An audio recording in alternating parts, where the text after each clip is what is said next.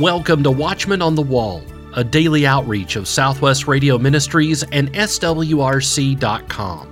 Welcome to a brand new week of insightful interviews, timely information, and biblical teaching, all designed to bring clarity to the chaos and remind us that God is still on the throne and prayer changes things. This week, Doug Stauffer will help us revive the blessed hope. Larry Stam will continue his series on effective evangelism in our world today. And today, we begin a two-part series with historian Bill Federer, answering the question, who is king in America? All of these outstanding topics and information are brought to you because of your continued prayers and support. Thank you so much for your faithfulness in standing with Watchmen on the Wall. Today, Bill Federer will begin to answer the question, who is king in America? And in the answer, we'll learn how to preserve the freedoms of America's republic. God is still on the throne, and prayer changes things. The question is, who is the king in America? And then subsequently, we will find out who are the counselors to the king. Hi, this is Kenneth Hill, and I'll be talking with Bill Federer, who has this volume and DVD, Who is the King? Bill, welcome to the Watchman on the Wall broadcast. Hey, Kenneth. Great to be with you. It's so good to hear you again. You are a very important voice in chaotic times. You give us a history, and you also give us and gives us a prophecy as time goes by about our nation and about the world. So this book, Who is the King in America, how does it relate to those of us who are following Jesus Christ in this nation? Well, that's a great question. And one of the things I did in answering that was I decided to look at all of human history, right? Writing was invented around 3,000 or 4,000 BC, Sumerian cuneiform on clay tablets in the Mesopotamian Valley. Take a stick, poke it in clay. That's the beginning of writing. There was even astrophysicist Neil deGrasse Tyson in his Cosmos TV series stood in the desert, and he said it was here around 5,000 years ago between the Tigris and Euphrates rivers that we learned how to write. So here's a secular astrophysicist saying 5,000, so 2080, that would be around 3,000 or so BC, which is not that long. You know, you think of it, if you round it out to 6,000, 6,000 years is just 60 people living 100 years each back to back. And we've all met someone who's lived 100 years, maybe a grandmother. We're talking 60 grandmothers, and you're all the way back to the beginning of recorded human history. So the first record of civilization is Nimrod Tower of Babel, and Josephus, the Jewish commentator, said Nimrod wanted to build the tower so high that if God destroyed the world again with a flood, he could survive on top. So it was sort of a defiant, in-your-face attitude toward God. God comes down, confuses the languages, and the people scatter. But it's almost like every generation since has tried to rebuild the Tower of Babel. And every time it comes around, it's a little bit worse, because with military advancements, the kings can kill more people. So instead of Cain killing Abel with a rock, they can kill with bronze weapons or iron weapons or phalanx spears or scimitar swords or gunpowder. The weapon improves, but it's that same fallen nature. Anyway, these kingdoms keep getting bigger. All right, so you got the Assyrians and the Persians and the Babylonians and the Egyptians and Alexander the Great, Julius Caesar, and Attila the Hun, and Genghis Khan. But finally, the King of England had the biggest empire that planet Earth had ever seen. He was a globalist. He was a one-world government guy with him at the top. He was like a George Soros, Klaus Schwab World Economic Forum. The King of England controlled all of India, a quarter of the world's population, Australia, New Zealand, Hong Kong, British Guyana, Canada, Barbados, Bermuda, Jamaica, and America. And America's founders decided they didn't like a globalist king telling us what to do, so they broke away and flipped it and made the people the king. And so kings have subjects who are subjected to the king's will. Democracies and republics have citizens. The word citizen is Greek. It means co-ruler, co-king. And so you're a citizen of America. You are a co-king of America. We pledge allegiance to the flag and to the republic. We're basically pledging allegiance to us being in charge of ourselves. right? And so when somebody protests the flag, what they're saying is, I don't want to be the king anymore. I protest this system where I participate in ruling myself. And so I go through in the book how this happens. You got Muslims conquering Christian Egypt, Christian Syria, Christian Turkey, Christian North Africa. They conquer Spain. And they're finally at the gates of Vienna in 1529. And in the middle of all this, the Reformation starts. And the King of Spain tries to stop both the Reformation and the Islamic invasion and can't. And so he makes a deal with the Protestants. It's a big deal. It's called the Peace of Augsburg of 1555. And it lets every prince decide what's going to be believed in his kingdom. So it worked. It stopped the Islamic invasion. But in the next century, the different kings of Europe believed different things. And so England was Anglican. Scotland was Presbyterian. Holland was Dutch Reformed. Northern Germany and Sweden were Lutheran. Switzerland, Calvinist. And Italy, Spain, France stayed Catholic. And you get the picture. If you didn't believe the way your king did, it was considered treason, and you fled.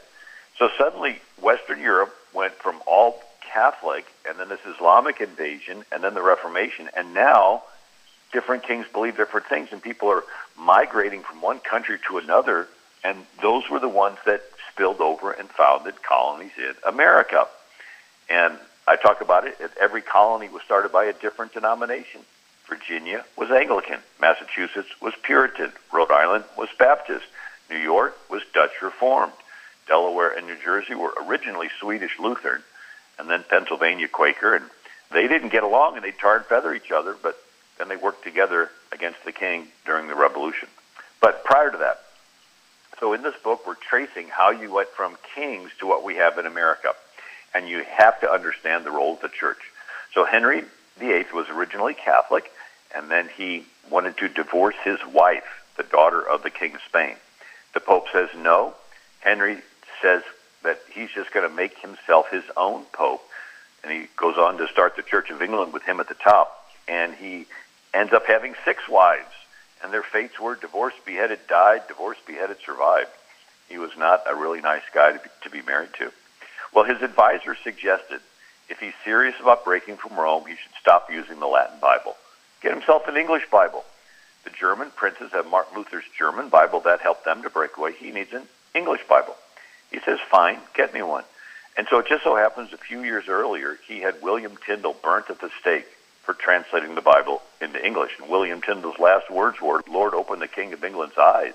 And so now the king wants an English Bible. They take Tyndale's work, polish it up. They call it the Great Bible.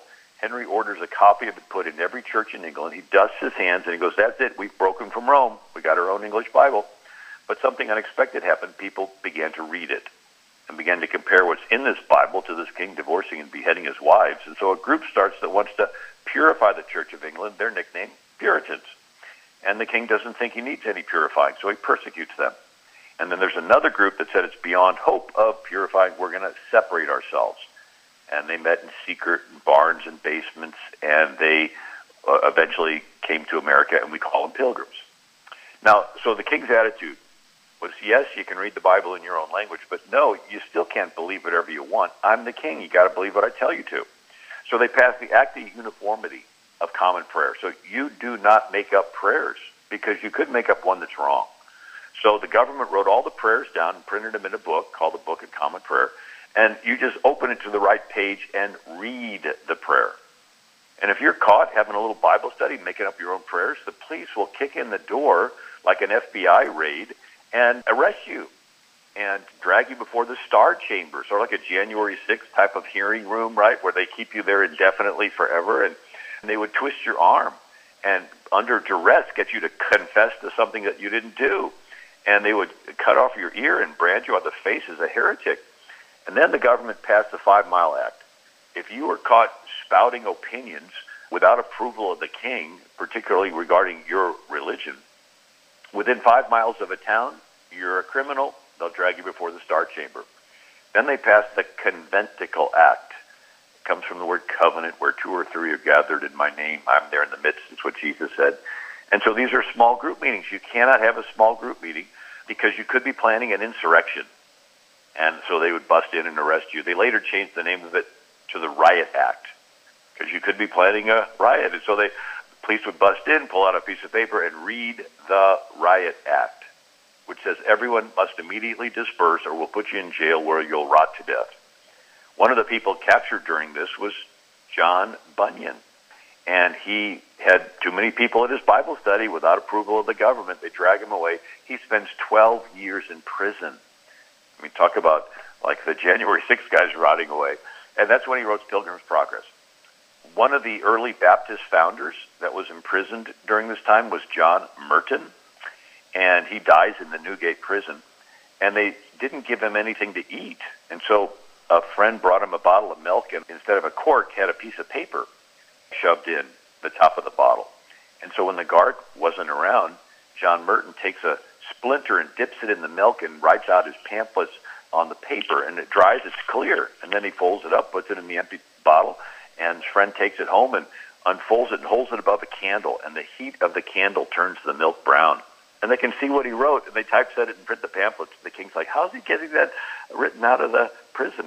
And so the early Baptists call it the milk of the word. And John Merton said, no man ought to be persecuted for his religion.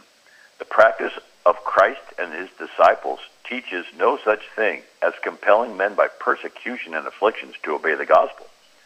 Another early Baptist separatist founder during this time was Thomas Helwise. He dies in the Newgate prison. He said, the king is a mortal man and not God, therefore he hath no power over the mortal soul of his subjects.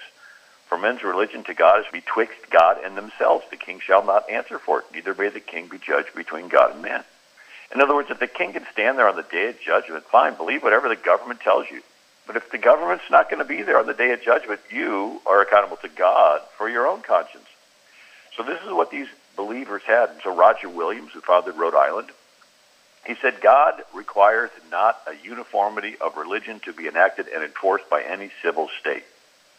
Even William Penn, who was in the Tower of London prison, he said, force makes hypocrites, 'tis persuasion only that makes converts.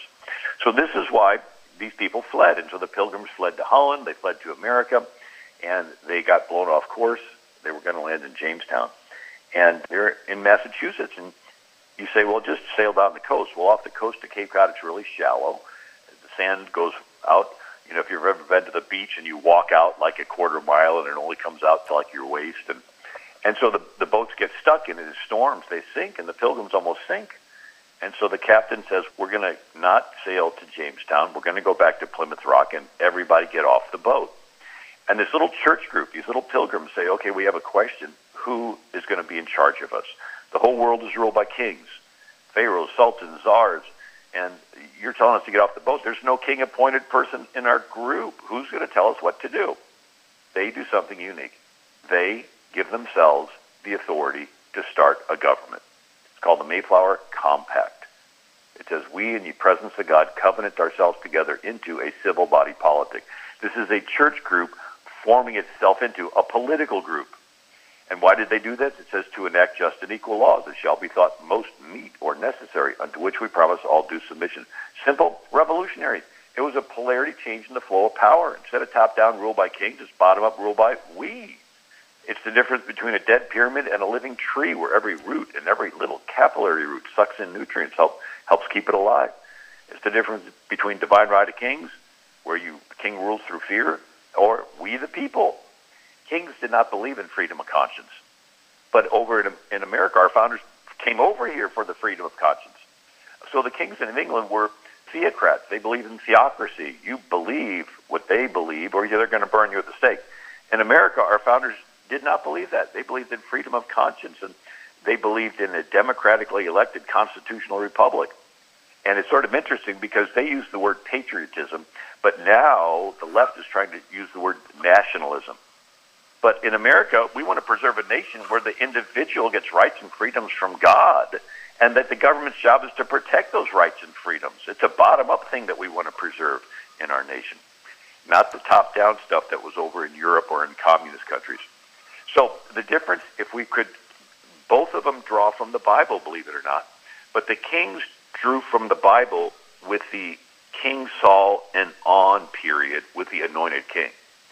The Pilgrims and Puritans drew from the Bible from the pre-King Saul period, that first 400 years out of Egypt, which we don't appreciate but it's the first instance in recorded human history of a nation with millions of people and no king, right? And so it worked because every citizen was taught the law and every citizen was personally accountable to God to follow the law. And so here we have these pilgrims and then these pastors in New England that were setting up their little community governments. And one I highlight in the book, the title of the book is Who is the King in America? But it's Thomas Hooker. He and his church found Hartford, Connecticut. The church members come to him and say, Pastor, can you do a sermon on how we're supposed to set up our government? And so he gives a sermon in 1638 titled, The Foundation of Authority is Laid in the Free Consent of the People. Well, this is different than Europe because the foundation of authority in Europe is the divine right of kings. The king claims that God chose him to be the anointed person. And so Thomas Hooker's sermon goes on, says, the privilege of election belongs to the people, and that's reflected in our Constitution, we the people. And so his sermon is used as the Constitution of Connecticut from 1639 up until 1818. So in Connecticut, instead of separation of church and state, it was the pastors and their churches that created the state. How could you say, Pastor, don't preach on politics when it's his sermon, that's their Constitution? How could you say church members don't get involved in politics when all there was in Hartford was the church members, right? His sermon goes on, and now it's adopted as the Fundamental Orders of Connecticut, their Constitution. It says the people conjoin ourselves to be as one public state or commonwealth. So all you have in Hartford is Thomas Hooker and his church. And the church members form themselves into a public state, right? So here you have church members forming themselves into a political body. And now why did they do this? Well, his sermon goes on. It's now the Constitution of Connecticut. It says that the people conjoin ourselves to be one public state in order to preserve the liberty and purity of the gospel of our Lord Jesus. So they picked the form of government that would best preserve the gospel. So instead of, you got to get rid of the gospel, because of separation of church and state, no, they picked the form of government that would best preserve the freedom to preach the gospel. So here we have in New England this situation of the people forming their communities. They had one building called the Meeting House, and that's where the pastor would teach the Bible, but that's also where they would conduct their city business. The word synagogue means meeting house. That's where the rabbi would teach the law, and that's where they would conduct their city business. I mean, why build a separate building just to talk about a different topic? And so when the revolution starts, the British send over a military governor, Thomas Gage, and he outlaws meeting houses. He says, democracy is too prevalent in America. We don't need the people meeting and deciding stuff. You just do what the government tells you to do. It's all top down, where the Americans are, by this time, are saying, no, it's bottom up. So Calvin Coolidge in 1926 says, the principles which went into the Declaration of Independence are found in the sermons of the early colonial clergy. They preached equality because they believed in the fatherhood of God, brotherhood of man, in order that they might have freedom to express these thoughts and opportunities to put them into action. Whole congregations with their pastors migrated to the colonies. And so this is one of the topics I talk about in the book. And I then go into the particular part, that first 400-year period of ancient Israel. But the bottom line is that in America we did a polarity change. And the polarity, instead of power coming top down by the government, it's bottom up, ruled by we. And so the word citizen means co-king. And so in other words, you get to be the king of your life, and all of us together are the king of the country. And the politicians are your servants. You hire them, you fire them. Right? So, Romans 13, every authority has been set up by God, and you submit to the authority. Well, who's the ultimate authority in America? It's we, the people. The politicians are your servants. You hire them to do a job, and you fire them when they don't do the job. It'd be silly for a king to have to obey his janitor, It's a fascinating book. It's a very, very important book, especially for this time.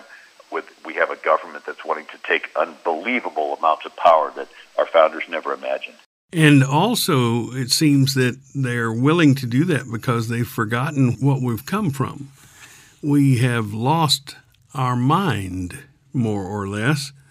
History is the memory of a nation, John F. Kennedy wrote. That's the truth. We need the history of our nation not to be lost. And when they were tearing down the various statues and they were saying, we need to get rid of Christopher Columbus's statue, we need to get rid of everybody's statue, I thought, my, what are we doing? First of all, there were a group of loyal citizens that put their money together to fix that statue and build that statue. And the statue had been there helping us with our memory, helping us remember what they had done and who they were and all of that. And then we come through with some idea of destruction and destroying our history. Has that had a major effect upon us yet? Oh, it has. And it's a communist tactic. It's called deconstruction, where you separate people from their past, get them into a neutral where they don't remember where they came from, and then you can brainwash them into the future you have planned for them.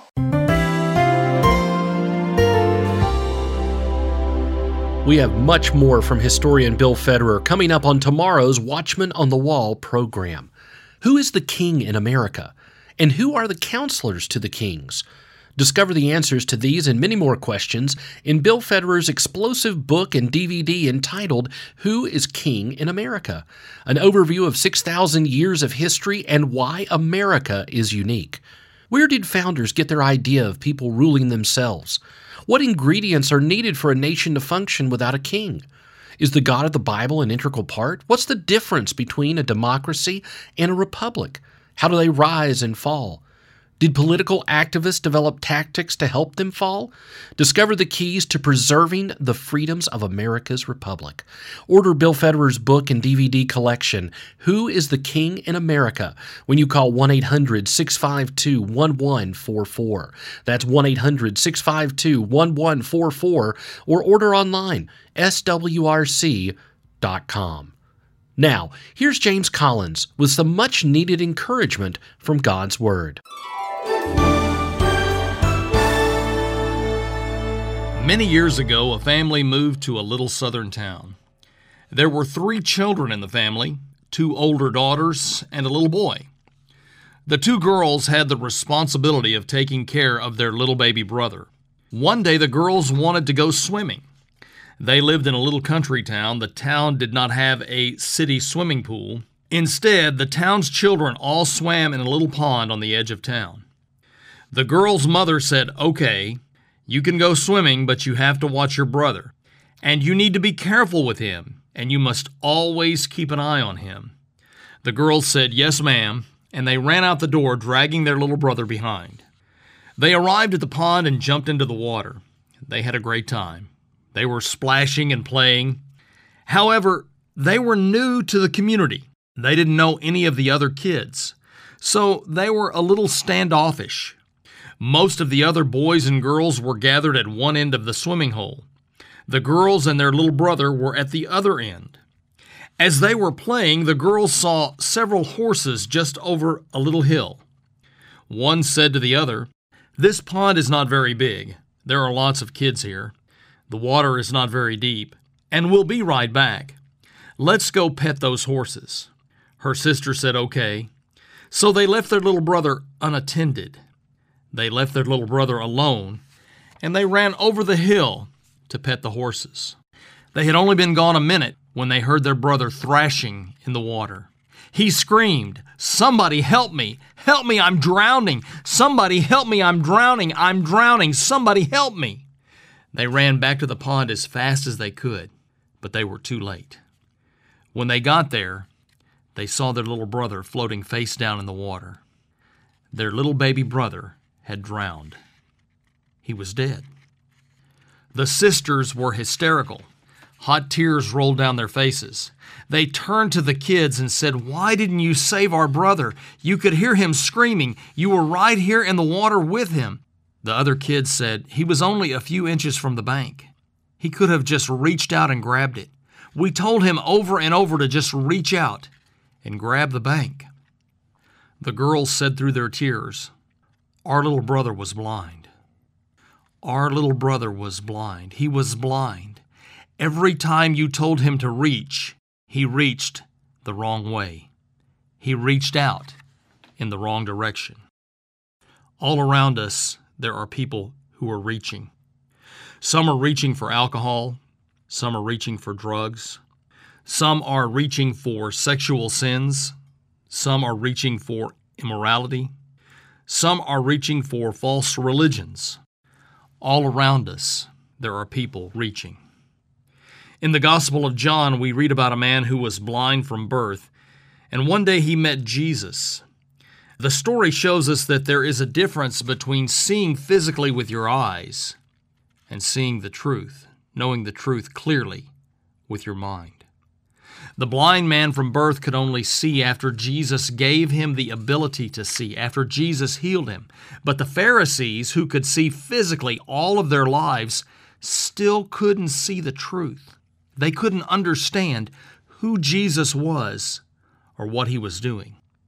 It's not that the man blind from birth understood everything about Jesus. He answered many of the Pharisees' questions about Jesus by saying, "I don't know." For people who follow Jesus today, that's often true as well. There are some things about Jesus that we know for certain, and there are other things about Jesus that just remain a mystery to us. But just like this man in John chapter 9, we can know without a doubt what Jesus does in our lives. We can know the truth about how Jesus forgives our sins. We can know the truth about how Jesus gives us hope for the future because of the promises in the Bible and because of the change that Jesus has made in our lives. We can know the truth about our Savior. That is something we can see clearly no matter what our physical sight is like. The Bible says in John 9:25, "He answered and said, Whether he be a sinner or no, I know not. One thing I know, that whereas I was blind, now I see." Over 2,000 years ago, Jesus healed a blind man. When he was questioned by the religious leaders, the man who had been blind said, "I was blind, now I see." Jesus can still give sight to those who are blindly reaching. Reach out and take a hand that is reaching the wrong way and pull that hand toward the Lord Jesus Christ. This is James Collins reminding you that the Bible says the grass withers, the flower fades, but the word of our God shall stand forever. Discover the keys to preserving the freedoms of America's Republic in Bill Federer's book and DVD entitled Who is King in America? Order today, 1-800-652-1144. That's 1-800-652-1144. Or order online, swrc.com. Tomorrow, Bill Federer will continue to lay out his case of why America is unique and what you can do to preserve the freedoms of America's Republic. Be sure to tune in on your favorite radio station by downloading our SWRC mobile app or by subscribing to our daily Watchman on the Wall podcast. Watchman on the Wall is a production of Southwest Radio Ministries and is supported by faithful listeners like you. Visit swrc.com.